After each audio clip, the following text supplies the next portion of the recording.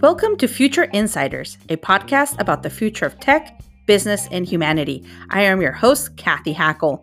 Today, we'll be talking to Anne-Marie Enns and Chris Colo from the VR/AR Association about the future of events.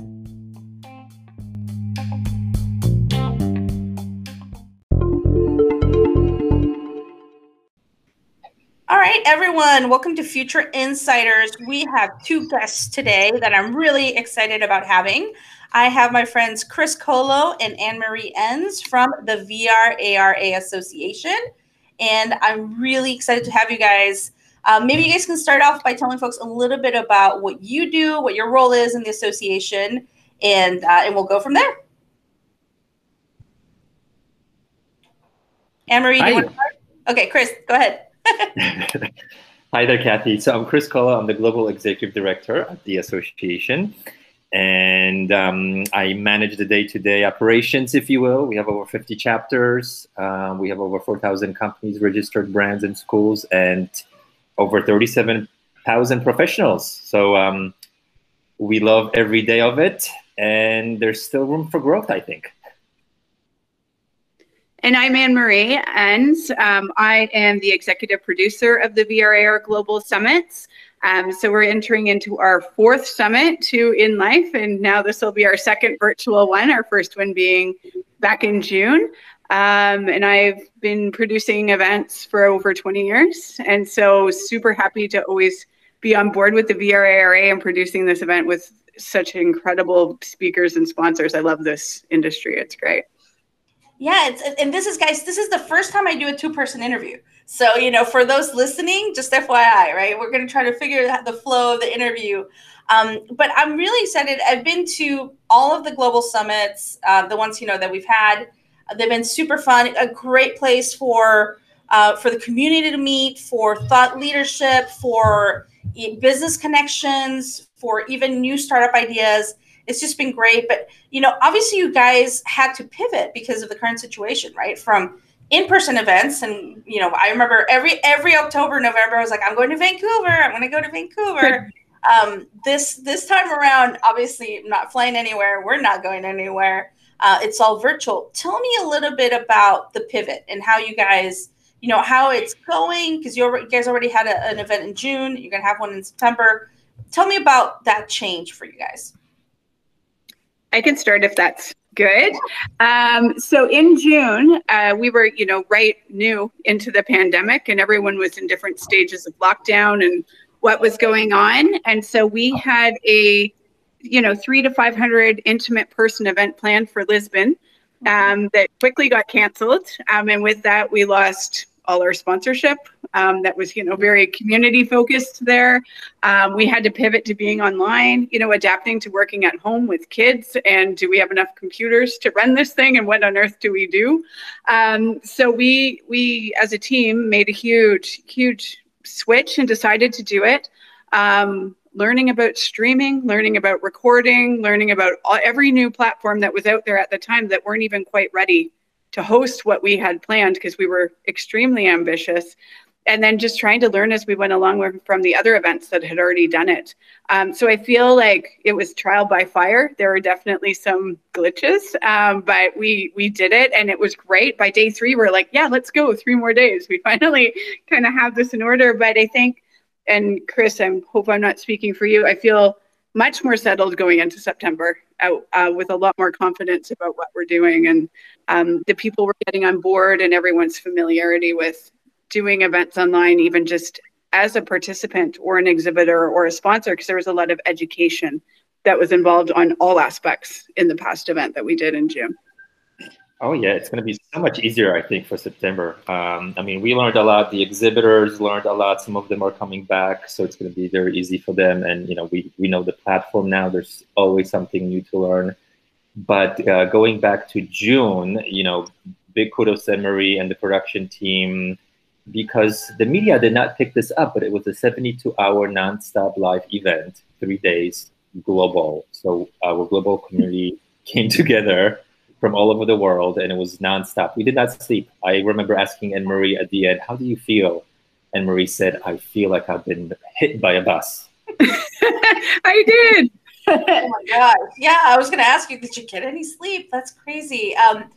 And, you know, I think that this brings us to a really interesting conversation about the future of events, right? We're part of the VR AR community. What do you guys see as the future of events? Because you probably had you learned a lot, obviously, from the event. And, you know, how does that connect to what we're doing in the industry, right? But what is, you know, let's talk about the future of events, maybe. What are some of your views, Chris? Well, I think we are sort of lucky because we have this global community, as you know, and these online events proved in June allow us to really unite and come together. So in June, we had, you know, almost 12,000 people attending live, which definitely beat our expectations. We're going to try to repeat that for June, but I don't think we have to, or we don't want to. But of course, we want everybody to come. But yeah, online events are kind of natural for us. You know, it was hard to pick the platform. We evaluated many platforms. You know, many said, why aren't you doing it purely in VR? So we still have some hesitations about that. You know, not everybody has a headset. It's hard to navigate inside VR. You know, Anne-Marie and our team here, we evaluated many of those platforms. And I think they're more for social events, and Anne-Marie is planning some social events in VR for the summit in September. But they're distracting for business, right? I mean, people throw pizza at you or objects or show pictures or look what I can do. You know, so we picked a platform called Hopin. They just got funded $40 million. It's a UK-based company, so that validates them. You know, I asked, were we the largest event on the platform? Is that why you got funded? And they said, no, we had the UN do an event after you, and they had like 18,000 people attending. So, wow. Yeah, it's really picking the right platform for your needs, I think. And how about you, Anne-Marie? Like, what are your thoughts on the future of events, on hybrid events? I mean, what are you seeing? Like, what are you seeing in the next couple of months? What are you seeing further down the line? Well, I think within the next couple of months, I mean, everyone's just sticking to the virtual events just because of the uncertainty and the global nature of this pandemic, and everyone's in different stages of lockdown and what they're able to do. I mean, I'm in Canada, and you guys aren't allowed to come up here from the States right now. I'm not going to Vancouver. Our borders are not open. But I feel like, you know, and I work with a number of other clients as well in different industries. So I think especially in the VR AR industry that, you know, the virtual events are great. I mean, it opens us up to speakers from around the globe. We're adapting to it. I think that the amount of technology and the commitment to making it work in our community is unprecedented. I mean, there's WhatsApp groups from around the globe of people. I think it started with trying to figure out what they were doing at South by Southwest. And now it's every person that plans XR events or is involved with them somehow. And it's the most supportive, amazing, inclusive community to get things involved. Like my WhatsApp is like, I need speakers, I need this. People are willing to volunteer and learn. Like it's absolutely incredible. So I feel so grateful to be doing events in this space. I do other events, you know, in the financial space and with other clients. It's not there yet. And they're sticking to Zoom calls and recordings, which are limiting. But with ours, I mean, look at, you know, Burning Man's got VR events. Tomorrowland, that was developed by, you know, people in our community, was incredible. All the things that are in Fortnite. Like, I think we're getting used to it. And I was talking to someone about, you know, adaptability and how we're embracing it. And we used to be like, it should be in person and inclusive. But now it's, you know, it doesn't need to be that exclusive thing. It's, you know, we get 12 million people in Fortnite watching a Travis Scott concert, or whatever the numbers were for that. You know, it's a whole new world. And I think that for our community, like the artists and the designers, like what an opportunity to do it. And even with the platforms, you're seeing some will definitely fall away, which we've seen even in the past couple months because they weren't ready and not really in tune to what's going on. But I think we'll see some really, really shine. And there's some bright stars out there that are doing it. So I love the idea of a hybrid event in the future, but I think it's going to be a long time before people are comfortable with planes and groups of people.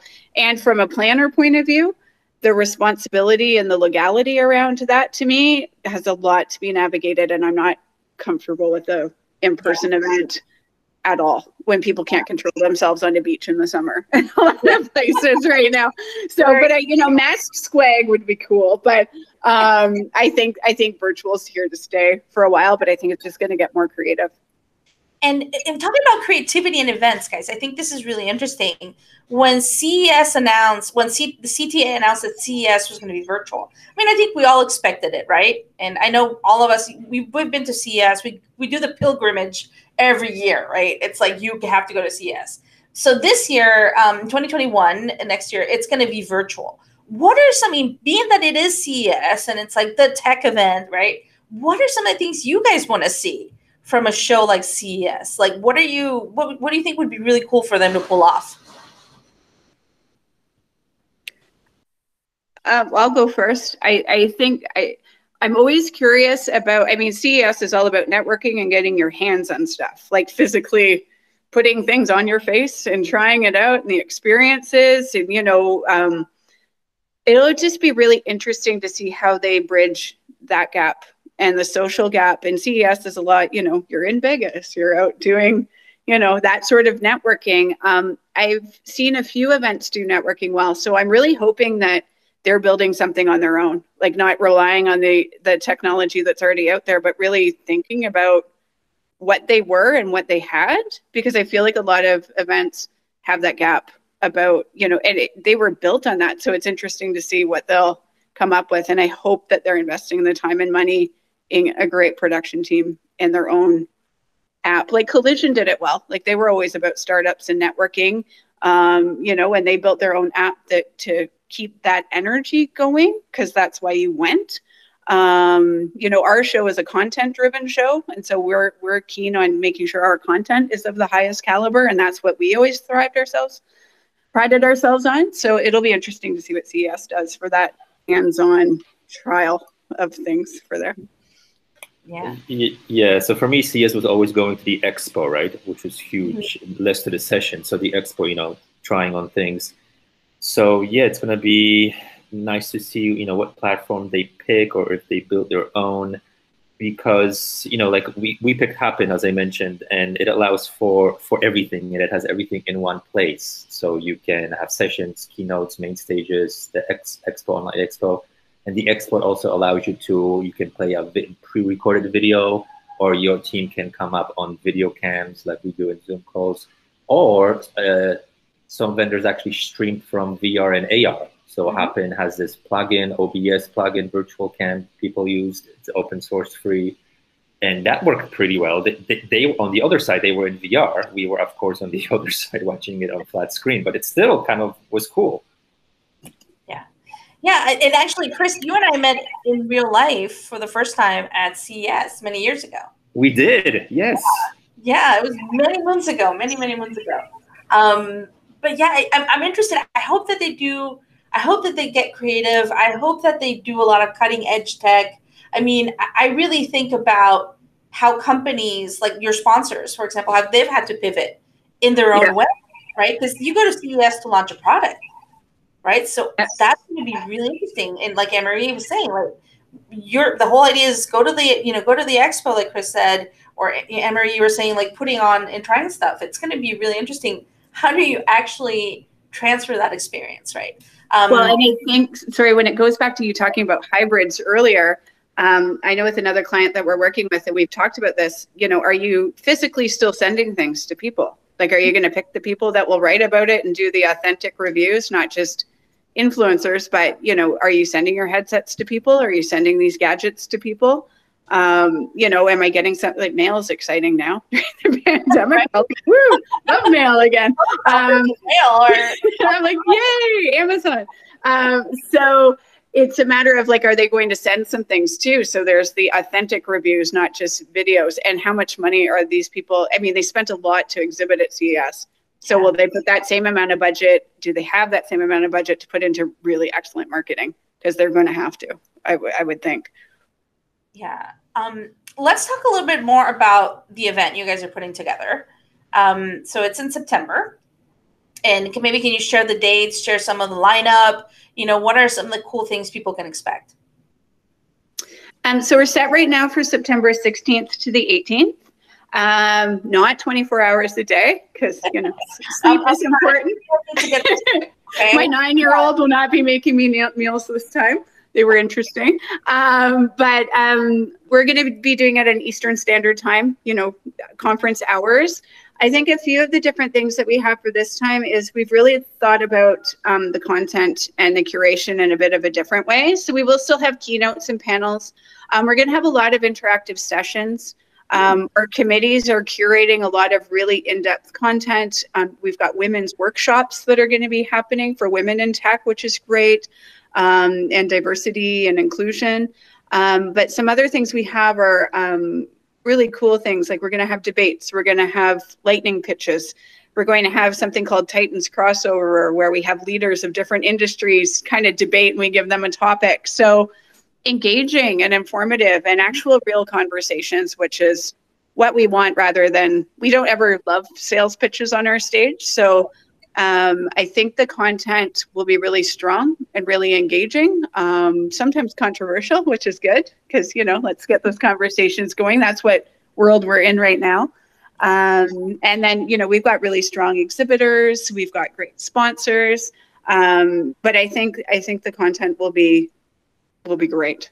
And it's really accessible. We've made a ticket that's either $44 or $55 if you're not a member.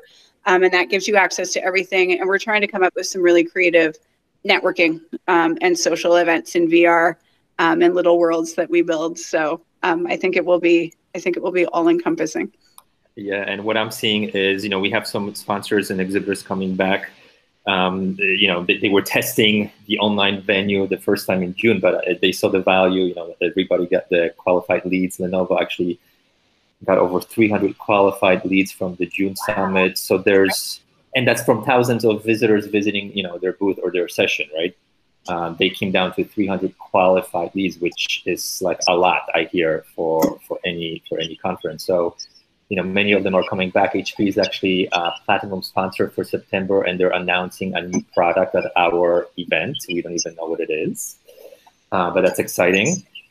And what we're also seeing is the international trade delegations are now tapping online events, including ours, in September. So, for example, like UK Trade and other, trade delegations are coming with lots of VIPs, and they're bringing 10 to 30 vendors each to be part of this global online summit. So that's exciting to see. That's great. So if people want to find out about the event, register for the event, or sponsor or speak or what have you, where can they go? VRARGlobalSummit.com. That's awesome. So before I let you guys go, I do want to ask you and each of you guys can, maybe Anne-Marie can go first and then Chris, we'll go in alphabetical order. What is something you're seeing out there, future tech related, that you're really excited about? Anne-Marie, like what are you seeing out there that you're really excited about? Well, I always come from the event producer perspective. That's my background. So I think a lot of the platforms and a lot of the worlds that are coming out, I'm stoked to see things like Burning Man. I loved what Tomorrowland did. I love the worlds that people are building and the creativity around it. But I'm also love, the immersive art space and the productions that are being done, and that coming to a forefront in what we're doing. So I think that coming into marketing options out of those and the creativity around it, I'm absolutely in love with what theater is doing, and event spaces and live events and how they're adapting to it. I think that we're going to see the most amount of creativity come out of that. So I'm always a sucker for the immersive art side of what our industry can do, and I'm really been blown away by a lot. I'm really excited about immersive concerts and that sort of thing coming. Like what the Wave is doing is fantastic. And I think there's other things that are just going to come out of there that we've seen inklings of that will be wonderful. Awesome. Yeah. And I feel like we've all become world builders in some way, which is a truly fantastic, turn of that's in that sense, something positive at least coming from this. But Chris, now to you, like, what is something out there you're seeing that you're excited about, you're blown away by? What is it? Gosh, well, I'm still waiting for those glasses. Remember, I was waiting in Venice Beach, Santa Monica, was it, for the first version of spectacles? And Kathy texted me, I think, can you get me a pair? Can you give me a pair? They were only allowing one pair from the vending machines, but they sold out before I actually got to the vending machine. It was like thousands of people waiting. But the excitement was amazing. So, Spectacles 3 are out there now. That's exciting. But, I'm still waiting, being the geek from MIT, if you will. I'm still waiting for those glasses and wearing glasses myself. It's going to be a very natural progression. But in terms of like the events and virtual events, yeah, the Wave did a great job with the weekend, this past weekend, I think. And where the artist put on this device that measures his movement, right? So it's volumetric video put into this virtual world. So he actually performs, I think, in his bedroom, right? And he's on this stage. So haptics, haptics and motion recognition all coming together with VR and AR. I think that's exciting. Yeah, it's truly an exciting time, despite all the negative things happening. It is an exciting time. So thank you guys for being in Future Insiders. And I'm just excited to be talking to you guys and really excited about the future of events and what you guys are pulling off. So thanks for being on the show. Thank you so much, Kathy. Thank you, Kathy.